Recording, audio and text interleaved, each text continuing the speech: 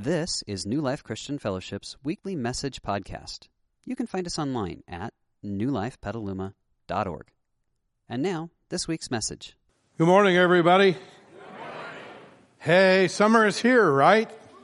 Yeah. All right. Hey, my name is Ron, and as David just said, I'm going to be speaking about the number one reason that people walk away from their faith in the United States. Interestingly enough, it's not the number one reason in the rest of the world. But in the United States, Canada, and Western Europe, it is. So, since most of us have backgrounds in those areas, and most of us live here, this will be a very important subject. Before I jump into that, I want to talk to you just a moment about the thing you just saw on the video screens about Global Leadership Summit. There are two things that continually flow out of your life that you are powerless to stop. One is time, and the other is influence. If you are living, you are influencing. And so I would say to you, why not up your influence? Why not get better at it? Because here's the truth. When you get better, everybody in your world wins. Everybody does. And that's what the Global Leadership Summit is about.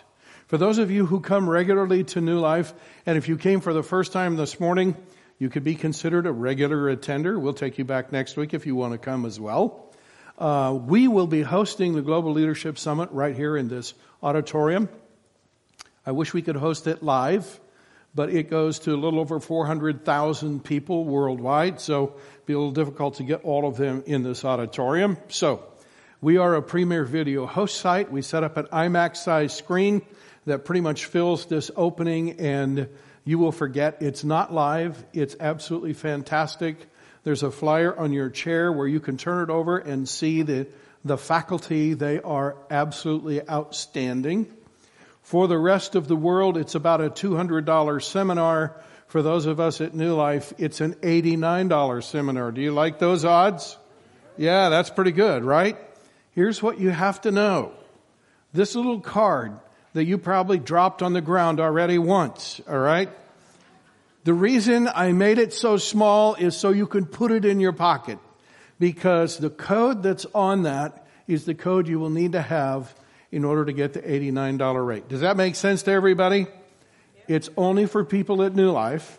So there you go. Enjoy that. We will be registering people at a kiosk out in the lobby this Sunday, next Sunday, and the following Sunday. You can register online. All you have to do is go to our web page, pull up the Global Leadership Summit page on it, and there's a place right there that says, if you go to New Life, register here, click it, and you're ready to enter that code, fill out the registration, and go. For those of you who have never been to the Global Leadership Summit, we are offering a taste of the summit. It's coming up in 2 Sundays in the afternoon. I have already seen the talk. It is absolutely fabulous. Anybody here ever work with somebody that makes you feel small and that tries to control you? Yes. It is an amazing talk about how to work with that kind of person. Some of you are going, I'm married to them. Then you better come. Right?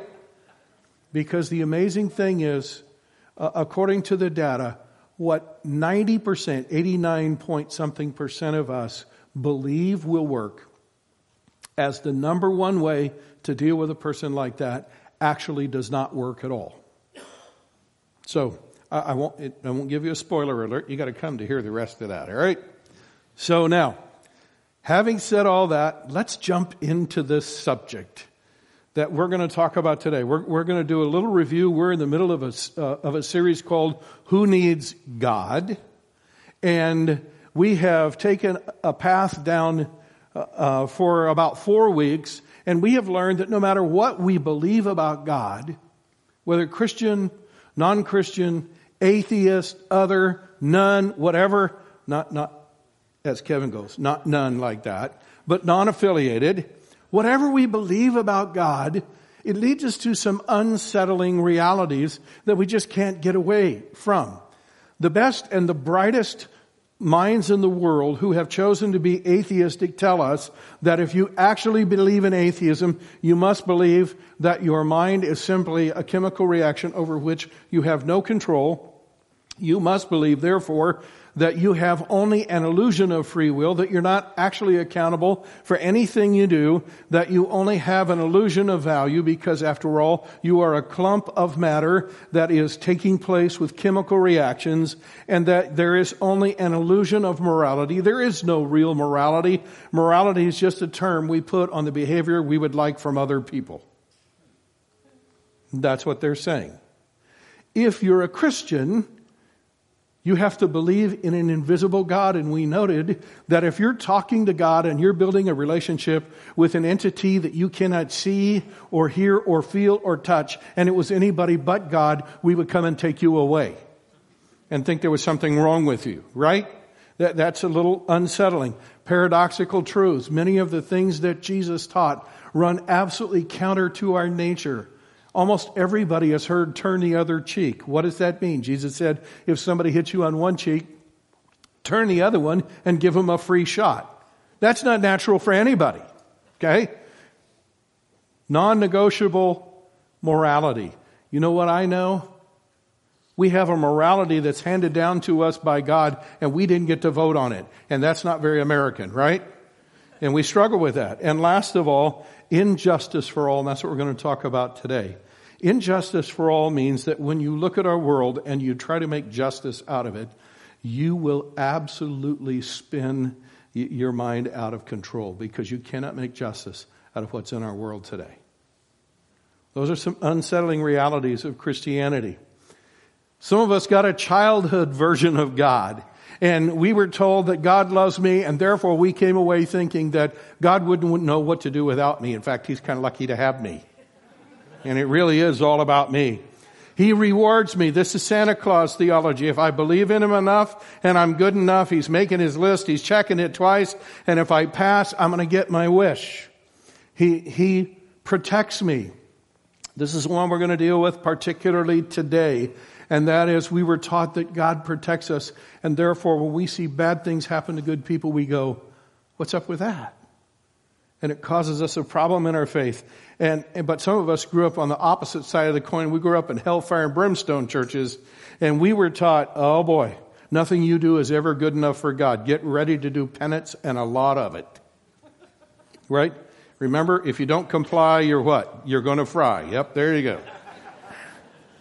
So, we also learned that our faith doesn't primarily rest in a book. And I want to say this clearly, okay? This is a Bible, and my faith does not rest on this. I have faith in this. There are many reasons to believe, and they're actually undeniable if you look at them objectively. There are many reasons to believe that this book is not like any other book, that it was divinely authored and it is reliable, and you can actually count on what it says. But I can tell you this, I'm not a Christian today because somebody convinced me this was God's Word. There's nothing in the Bible that says you build your faith around believing that this is God's Word. What actually Christianity believes is that our faith rests on an event. And the event is this, that God left heaven and He came to earth to tell us the truth about Himself. That's why we celebrate Christmas. And that God not only came to earth to tell us the truth about Himself, He came to earth to give us a living, physical demonstration of how God acts and what He does. And that's why people were so drawn to Jesus, because He was God in human flesh. And that God loved us so much that He actually gave His life for us. And you say, how could I believe that? The reason you can believe it is because God did the most unthinkable thing. If He said to us, how would you like for me to prove that I am God? And we said to Him, why don't you let us kill you and then raise yourself from the dead? He said, Amen. And because he did. And because hundreds of people saw him. And they carried their witness to the ends of the earth.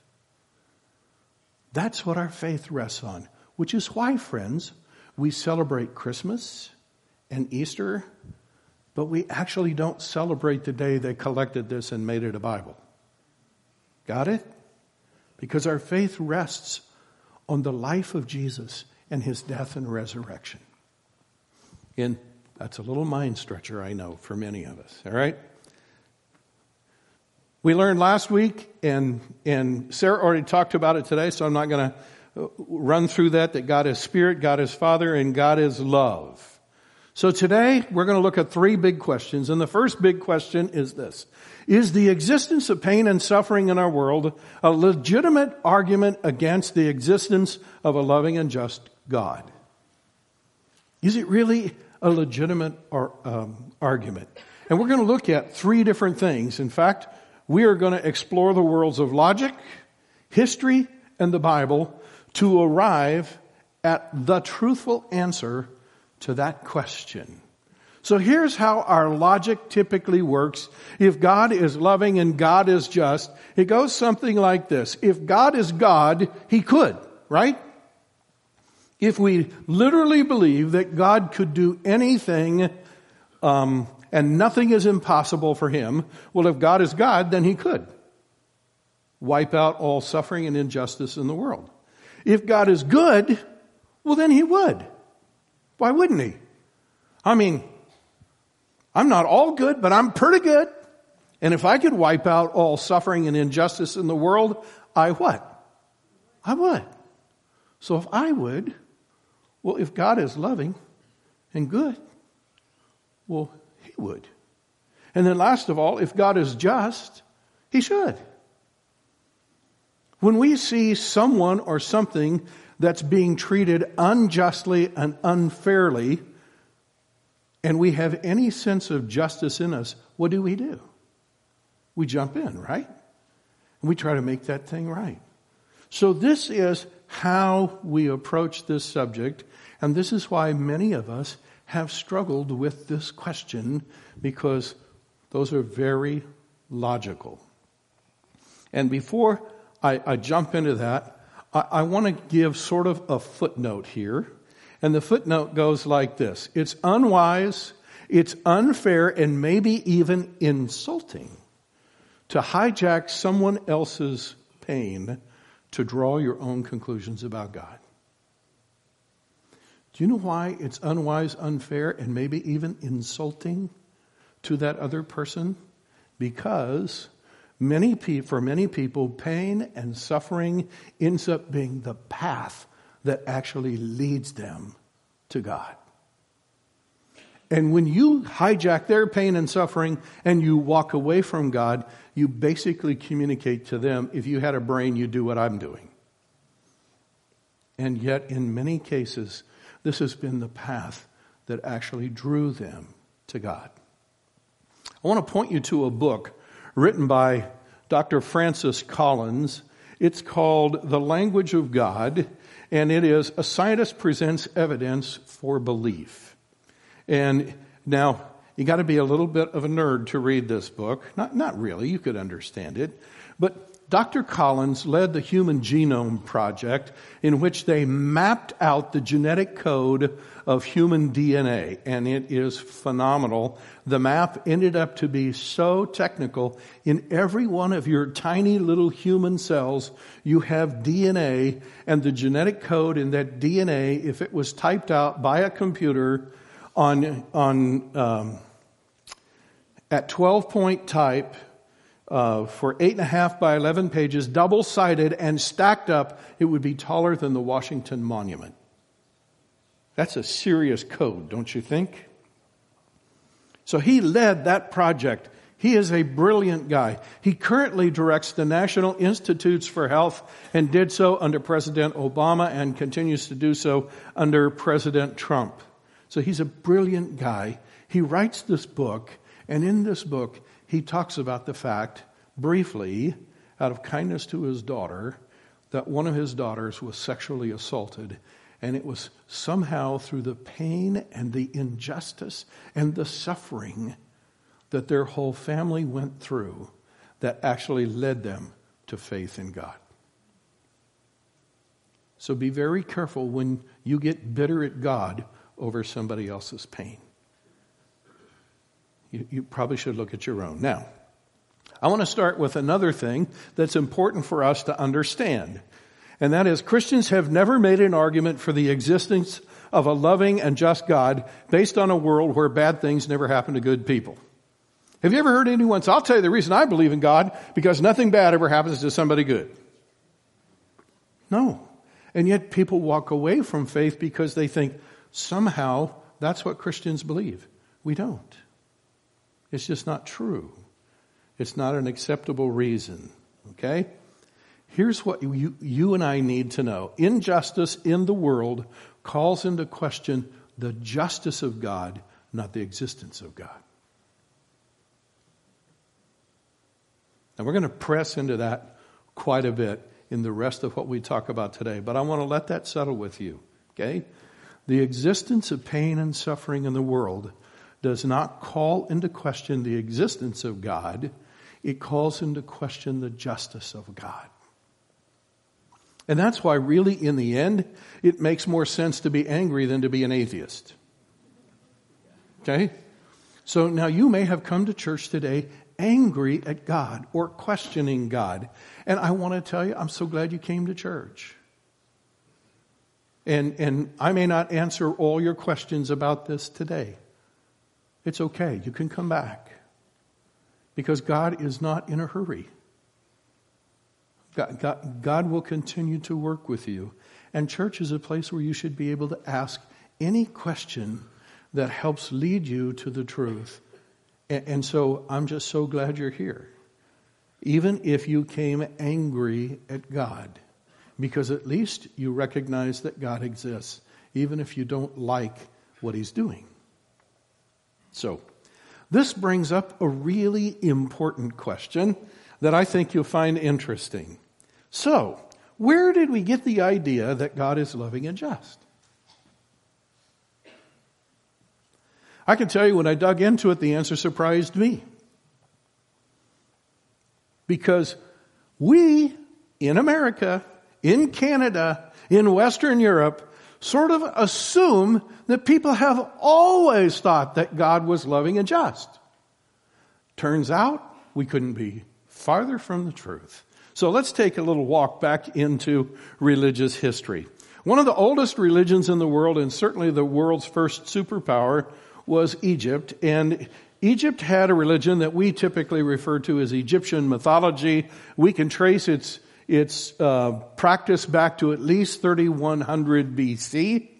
And what did they teach about God? They taught that there was a system of gods, and interestingly enough, over the long span of Egyptian dynasties, their systems of gods tended to change, and certain ones were considered better than others, and it was sort of a growing system of gods that punished and rewarded people according to their deeds. Doesn't that seem sort of natural to us? That God would reward or punish us according to our deeds. And therefore, this was their conclusion. Pain and suffering were the result of failing to please the gods.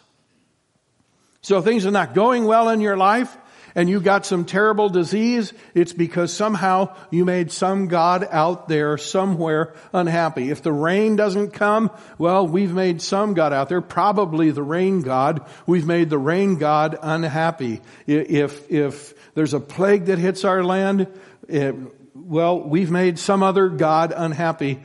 Because the deal is, in this, is there anything in here about a loving God? Yes or no? No, it doesn't even address the subject. There is something in here about a just God, however, right? Because it's believing that when life doesn't go well for us, we're getting what we deserve. That would be justice. Okay? The next major religion that we can trace in terms of age, we can trace Hinduism back to 1900 BC and some of its tenets even earlier than that. And Hinduism teaches a complicated systems of gods that punish and reward people according to their karmic debt. If you know anything about Hinduism, you know that they believe in reincarnation. And you get reincarnated in the coming life based upon what you did in this life. So if you're having a tough time in this life, you're getting exactly what you deserve because of something you did in a former life. And the idea is that you would get better and better and better at life until eventually you sort of get absorbed into the great whatever is out there. But basically what's going on in your life right now, pain and suffering are your own fault. Okay? Now I have a question for you. Is there anything in here about a loving God? No. There's a just God who judges you by karma. Okay? If you move forward, Judaism is sort of the next thing. The Jews always believed that God loved them and looked down on everybody else. After all, they were the chosen ones. So, if you have a problem in your life and you're not a Jew, that's your own fault. Okay? Because God doesn't really care about you. So you're going to get whatever you're going to get. Okay? If we have a problem, it's probably because we've offended God. And so pain and suffering of others is a result of not being chosen by God. That's pretty much how the Jews looked at the world. Then you move forward and the Greeks are the next to appear on the scene. And we typically call this Greek mythology. We can trace it back to about 700 BC. And they had pretty much the same idea as the Egyptians. They had a growing system of gods that punished and rewarded people according to their deeds. Pain and suffering were the result of failing to please the gods. Anything in there about a loving God? No, not there at all. The next people that come on the scene are the Buddhists. And it sort of came out of Hinduism. We could trace it back to 500 BC when Buddha lived. It doesn't even teach that there's even any such thing as a God, but there is karmic debt. And if you follow the eightfold path, then you can achieve enlightenment and escape this continual reincarnation, which basically means pain and suffering are your own fault because you're getting exactly what you deserve. The next people on the scene are the Romans, and they borrowed heavily from the Greeks. And they had this same growing system of gods that punished and rewarded people according to their deeds. Pain and suffering were the result of failing to please the gods. So this is the history, the religious history of the world that Jesus came into, and the Romans were ruling the world when Jesus showed up. Wow. And then you know what? Jesus, who was God in human flesh, drops the religious bombshell on the world. And here's what Jesus says. God loves everybody. There's one God, not many. He is a personal God, not some sort of life force. He's an actual being. He loves everybody, and everyone has dignity. And listen carefully to what he says about pain and suffering. Pain and suffering are the result of a world broken and riddled by sin. Can I tell you, that was radical theology. No one had ever taught this or anything close to it. No one had ever even thought those thoughts because they're very unnatural to human beings. That's why it took God coming into our world to say, time out, let me tell you the truth. This is how it works. This is what happened. So here's how Jesus taught it. He said, love one another in the same way that I have loved you. That I, God in human flesh, have loved you. Well, then you go love one another. This is how everyone will recognize that you are my disciples, that you follow me. Because as we learned last week, if God is love, and it's the single dominant characteristic of who he is, then people who follow God should be people of what? Great love. Now, one of the guys standing there when Jesus taught this was one of the 12 apostles. His name was John. And John wrote this, let us continue to love each other since love comes from God. because God is love. And not just love like I love ice cream. This is how God showed His love for us. God sent His Son, His only Son, into the world so that we might live through Him.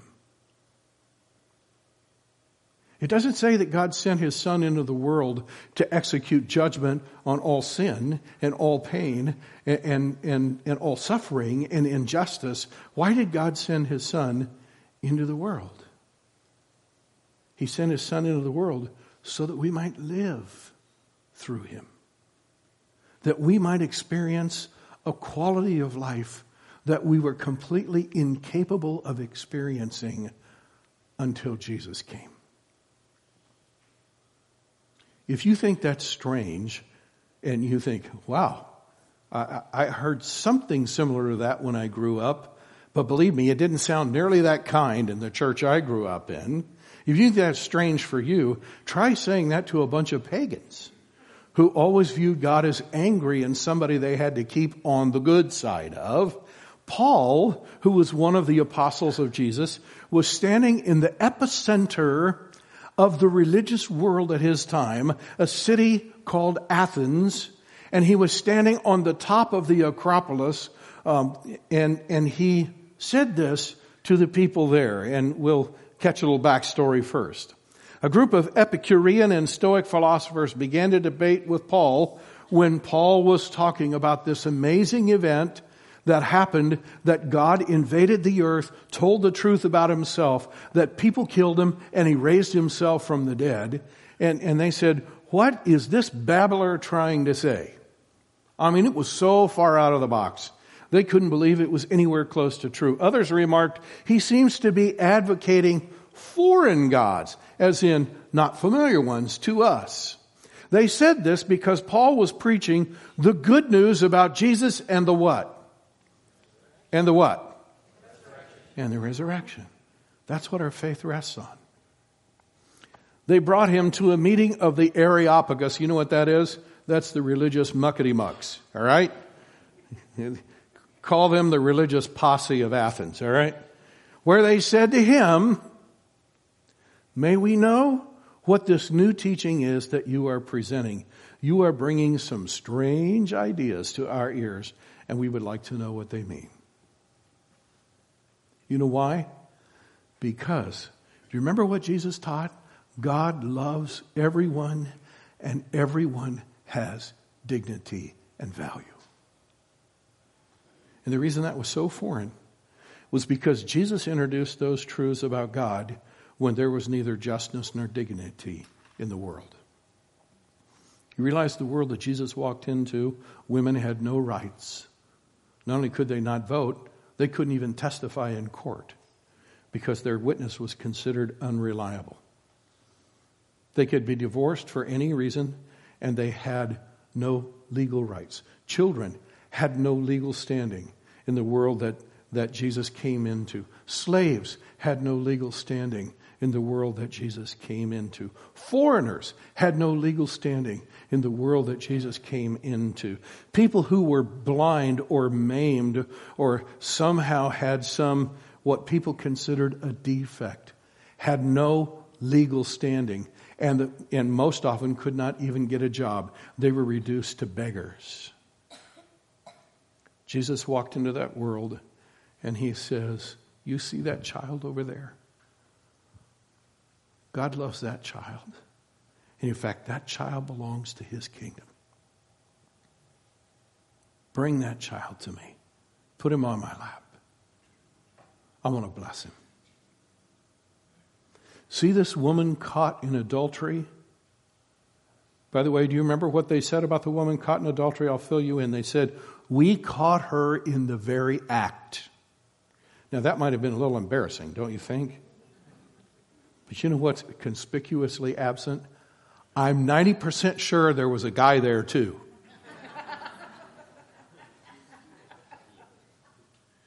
But they didn't bring him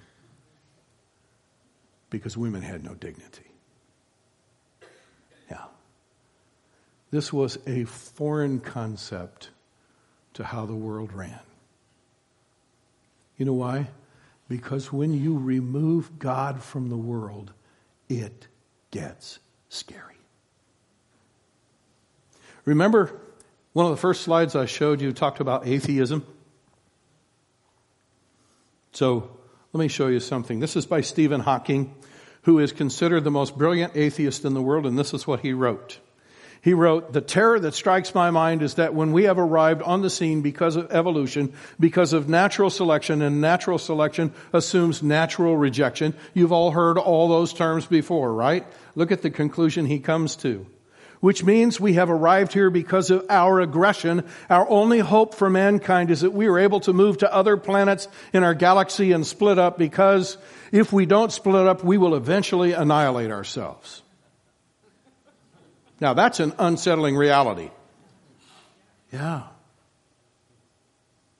Here's what I want you to know. It's because of what Jesus taught us about God that we have any idea of what love for everyone, justice for everyone, and dignity for everyone is like. That is a uniquely Jesus concept. And somehow, we thought it was American. And turns out, nope.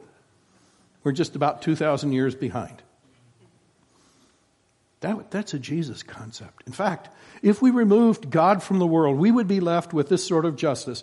My justice, your justice, clan justice, ISIS justice, majority justice, street justice, rich justice, power justice, and that list could go on for quite a while, right? Yeah. Jesus said what we often call the golden rule, and that is, do unto others as you would have them do unto you. I've often heard it said, you know what the real golden rule is? He who has the gold makes the rules. Rich justice. Got it? Yeah. And in fact, if the God of Jesus is really loving and just, this is our big question, number 3. Does he address the problem of injustice, pain, and suffering in our world? And my friends, this is where it gets very good. Okay, let's dig into the Bible for just a minute.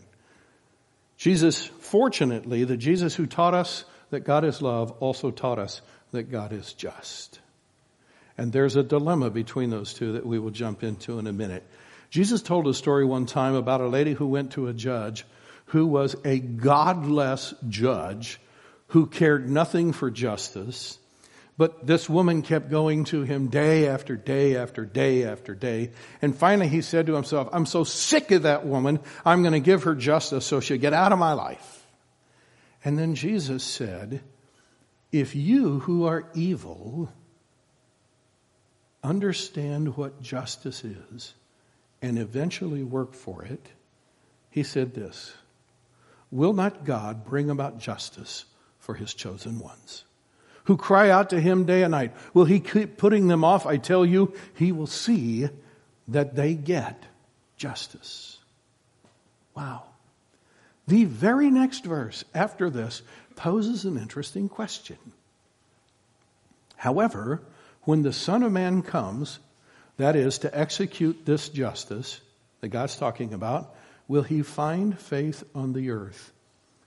I believe Jesus put that in here because he knew that when we looked at the suffering and injustice in the world, it would be an absolute test to our faith. And he wanted to tell us, hang on, justice is coming. Now here's an interesting truth about all of us, and that is, we want a God of justice, but we don't want judgment from him. Anybody see a problem there? Yeah. That's the dilemma that we have. We want justice in our world, but typically it's for them. Because if you came to church and all I gave you was the judgment of God, you would go, I'm not coming back. I felt guilty before I walked in. I don't need to feel more guilty. I want to know, can God do anything with this mess? Right? So, here's God's dilemma. Let's start in this column. Jesus taught that the root or the cause of pain and suffering in the world was sin. And God said, when you sin, This is what comes in the package: pain, suffering, and injustice. And so God is loving and just. So God had a choice. Do I respond here, or do I respond here? So how did a loving and just God respond to our sin? Well, here's what the Bible says. God loved the world so much. There's the first hint. Which side did he land on? On the loving side, right? God loved the world so much that he gave his one and only Son, so that whoever believes in him will not perish, but have eternal life. For God did not send his Son into the world to condemn the world, but to save the world through him. Now stop right there. That's God's initial response. He responded on the loving side, but it doesn't stop there.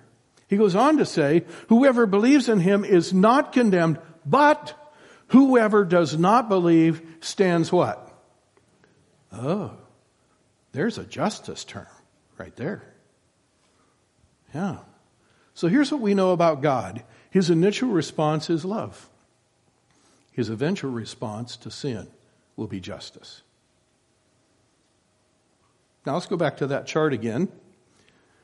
And let's be grateful that God's initial response was here and not here. Because if God's initial response was here, what about us? There would have been no one to love, because we're all here, therefore we would all be wiped out here. And so God said, this is my first response. The Apostle Paul wrote about this to the church in Rome, and I'm going to read you a little more lengthy passage than we normally read, but I want you to get it, because Paul's very clear about this. What we suffer now, does he admit there's pain and suffering in the world? Yeah. What we suffer now is nothing compared to the glory he will reveal to us later. Wow. Now, interestingly enough, God says, I know there's a lot of pain and suffering, and Christians go through a lot of pain and suffering, and everybody does. I have a plan to make it up for you. And actually what's coming is going to be so good, you're going to forget about this. It's not even worth comparing. But it is true. It's all we got right now. We got plenty of this. He goes, for all of creation is waiting eagerly for the future day when God will reveal. There's something in all of creation, including inside you, that yearns for justice to be served. We all got it. It's part of God's nature in us. What's God going to reveal? Who his children really are. Those are the ones who decided to believe and live by faith. Against its will, all of creation was subjected to God's curse. God said to Adam and Eve, if you sin, this is what comes in the package. You're not going to like it. It's awful. It's terrible. But they sinned, and that's what they got. And because we're their descendants, well, that's what we got. All of creation was subject to God's curse. And in particular, he says which part that is in a minute. But with eager hope, creation looks forward to the day when it will join with God's children in glorious freedom. And here's the curse he's talking about, of death and decay. Wow, Jesus said, if you believe in him, eventually you're going to experience a thing called eternal life. That's the opposite of death and decay. Now, all of creation has been groaning, and we believers also groan, even though we have the Holy Spirit within us as a foretaste of the future glory, for we long for our bodies to be released from sin and suffering. Are any of you tired of living in the body you got? Well, if you're over 60, you are, or you're lying. Okay? I can testify to that, all right? We long to be released from the sin and suffering. We too wait with eager hope for the day when God will give us our full rights as his adopted children. Fantastic passage of Scripture in which we see God's initial response of love, but his eventual response of justice and setting things right. So it all comes down to this. And this is really what Jesus says. We can choose to accept God's offer of love now, or be treated with justice later. That is the big choice. So what can I do this week? Well, if you have already made that choice, well, then you can be grateful for the hope and the assurance that you have through Jesus. Just spend this week saying, in the midst of my pain and my suffering and the injustice that I experience and all the trouble that's going on in my world, I thank God this is not the end of the story. It's not even close to the end. Because whatever we're suffering now, it's not worth comparing to where we're going to go. And of course, if you're a skeptic or curious, please come back to church. Great place for you. But at least understand that God gives you the opportunity to choose and accept his loving offer of grace, mercy, forgiveness, and eternal life through Jesus. And that, my friends, is why the message of Jesus is called good news. It doesn't get any better than that.